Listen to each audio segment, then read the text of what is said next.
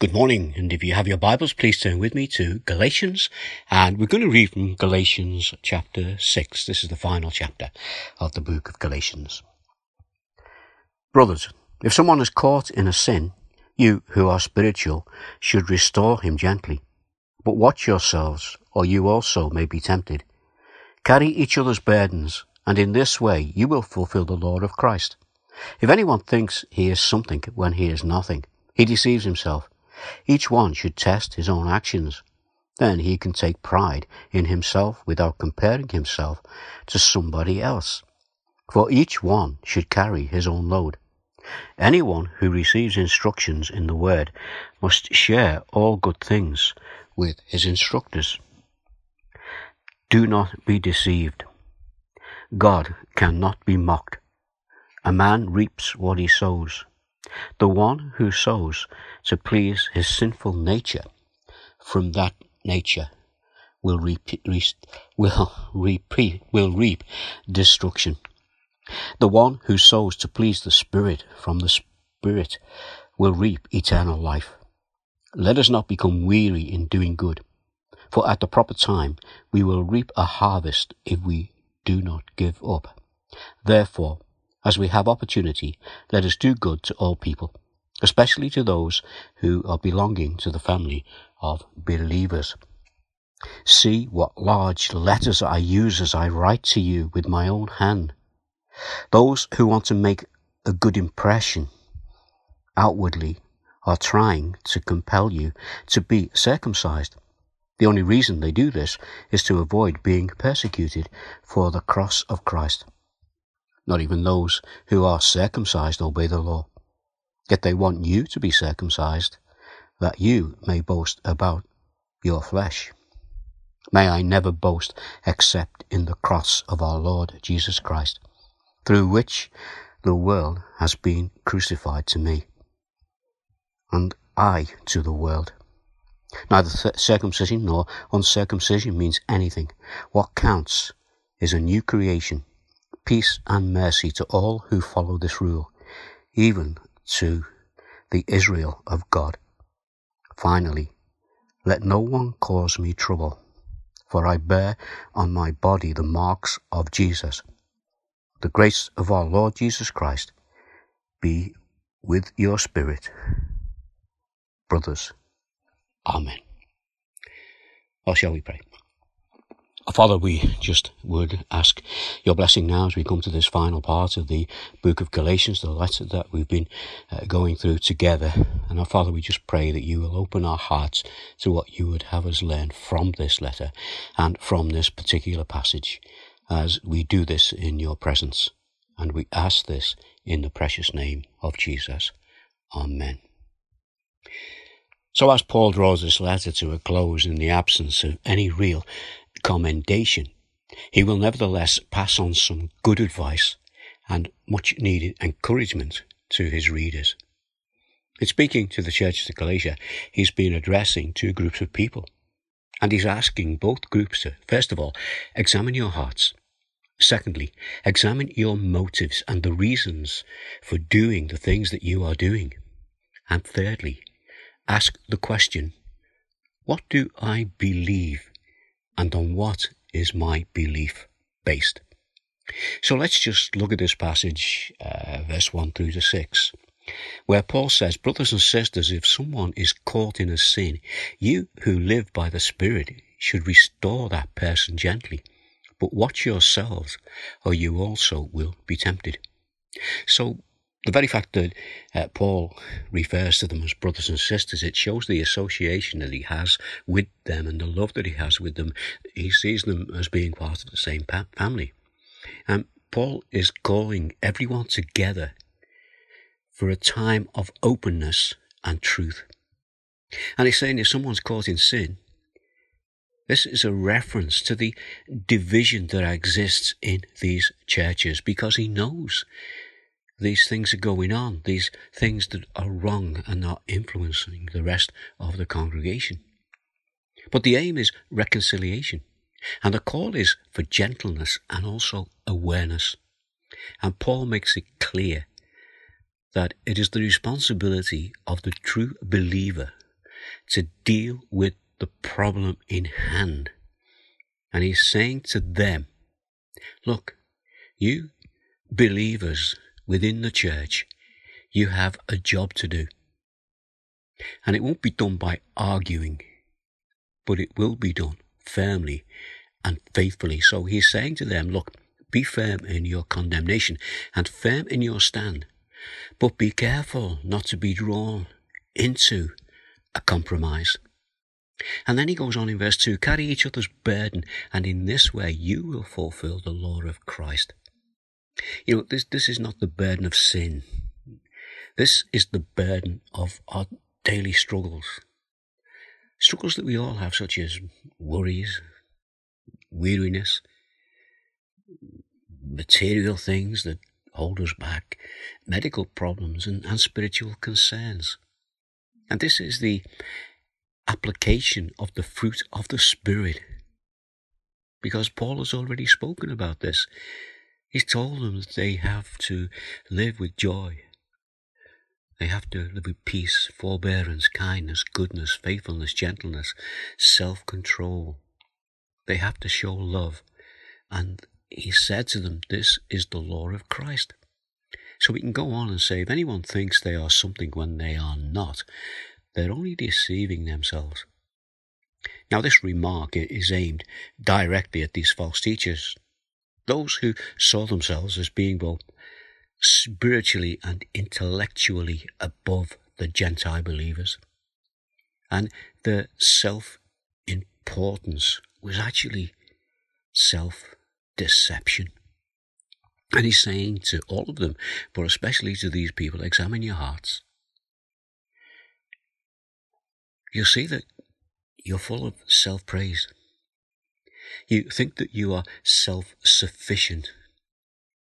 Your Pharisaical teachings that you are wanting others to follow are encouraging others to trust in religion and not rely on Christ to save them.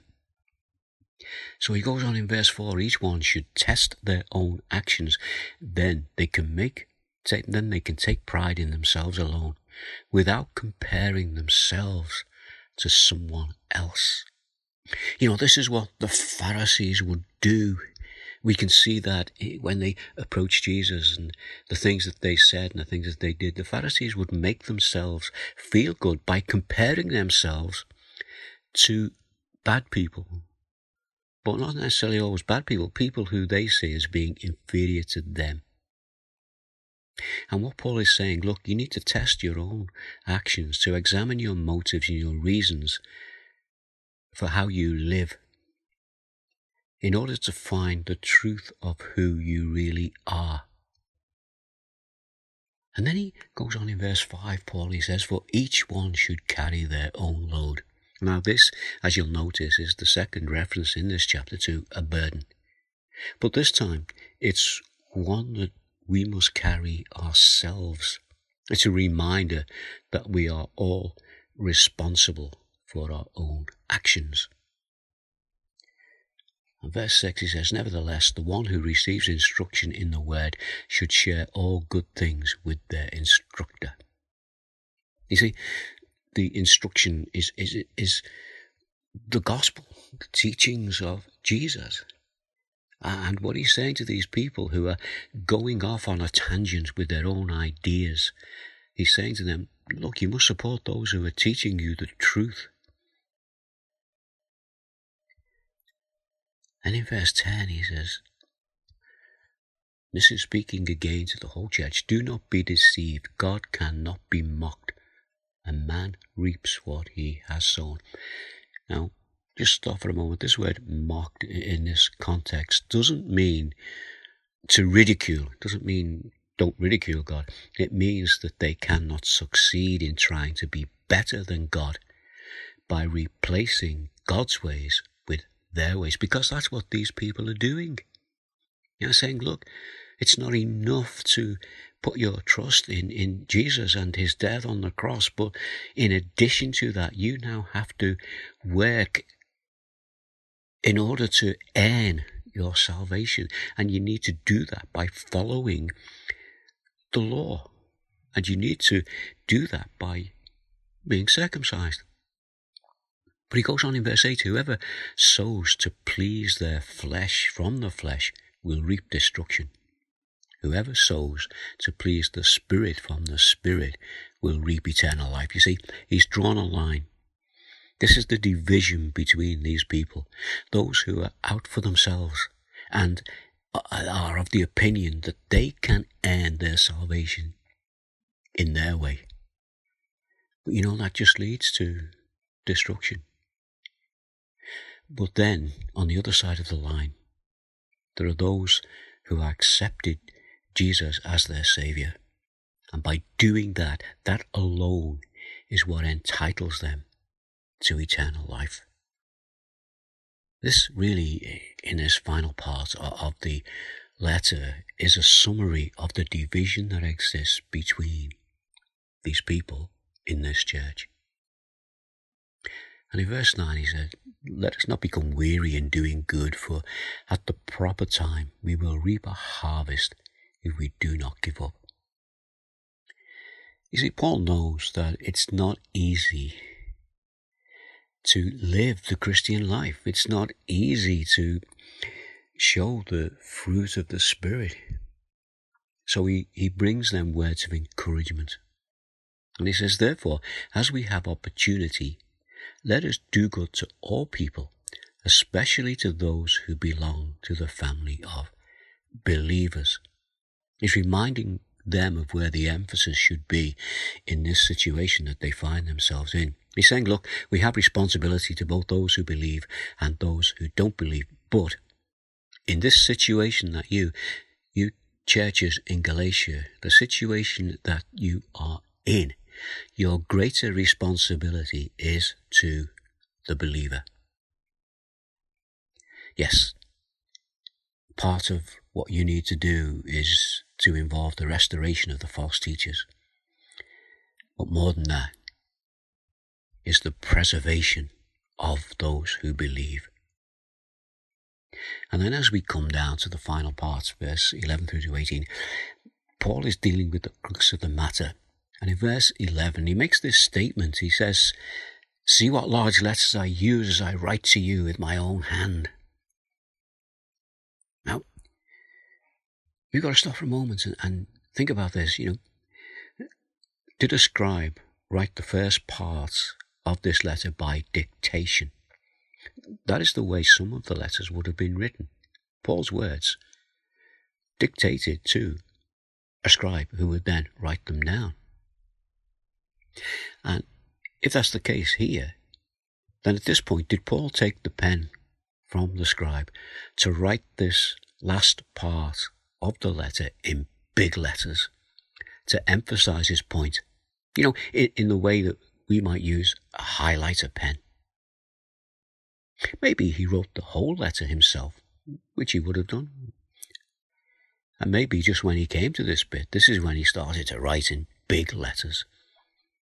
But the point is that he wanted them to sit up. He wanted them to listen as he wraps things up in these final words of his letter. You know, if we go back and look at the letter, we'll see that part of the writing was that he would need to establish his apostleship, which he did. Then he would have to defend the doctrine of justification by faith, which he did. We've seen that. Then he would bring out the emphasis of the importance of God's grace. And then he would challenge those who are teaching that faith in Jesus is not enough to secure salvation.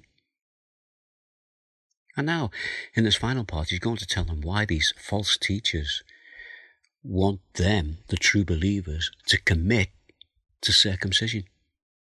So in verse 12 he says, those who want to impress people by means of the flesh are trying to compel you to be circumcised. The only reason they do this is to avoid being persecuted for the cross of Christ. See, what Paul is doing in these few verses is exposing the motives of these false teachers who are more concerned with outward appearance than inner change. You know, this reminds us of the words of Jesus in Luke chapter 14 and verse 27. And whoever does not carry their cross and follow me cannot be my disciples. See, in this passage in Luke is telling us that Jesus is making it clear that for anyone who puts their trust in him and then to follow him, it won't be easy. And for these Jews in Galatia, for them to follow Jesus, it will mean that by putting their faith in the power of the cross, they would then be ridiculed by their fellow Jews. And so, in order to have an easy life, they look for a compromise. And by doing this, they are compromising the gospel. They do that by telling others that salvation is not in Christ alone. This is an important point, really, because I'm sure there are many people who will feel that by just trusting in Christ, in the fact that all is needed is faith in the fact that he died for us because we are sinners and we can't do anything ourselves. And for some people that seems ridiculous. And some people will then go away with that ridiculous thought in their mind and will try to change it. They will try to compromise the gospel. They will try to include other things that they feel they should be doing. And it'll all be outward. The fact that they will think that just by going to church or just by reading the Bible or just by being good people is what they need to do in order to earn salvation. But to accept their compromise will put the people back under the law. And it would signal allegiance to Judaism.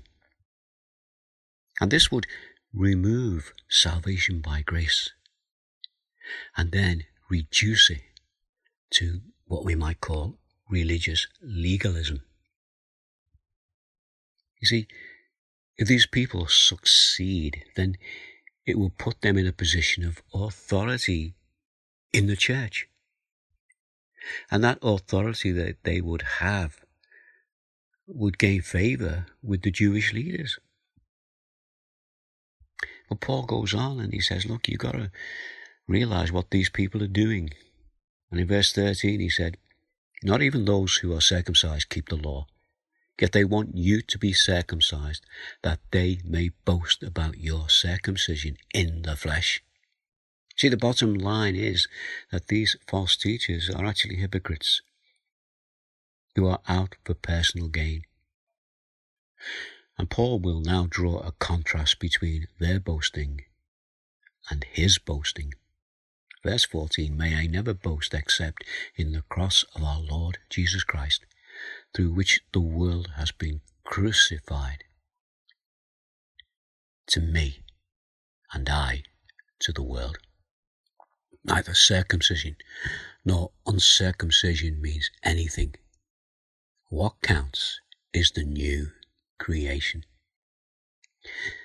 You see, these people are boasting in themselves. They're boasting in their own efforts to gain salvation. But Paul is boasting in the cross of our Lord Jesus Christ. That is, his death, his resurrection, and his ascension back into heaven. Just as we finish with these things in mind and as we move away from this letter of Paul, I just want to take you to one of his other letters, 2 Corinthians 5, verse 16 through to 17, which really says something about what he's just said about neither circumcision nor uncircumcision means anything. What counts is the new creation. And this is what he said to the church of Corinth. So, from now on, we regard no one from a worldly point of view. Though we once regarded Christ in this way, we do so no longer. Therefore, if anyone is in Christ, the new creation has come, and the old has gone, and the new is here. So, it's in Christ alone that we can be saved.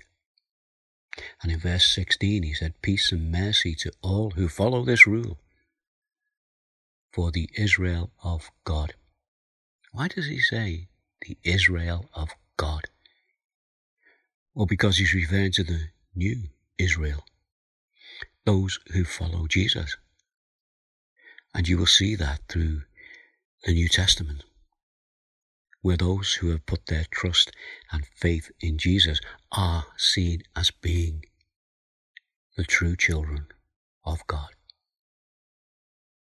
So he says in verse 15, from now on, let no one cause me trouble, for I bear in my body the marks of Jesus.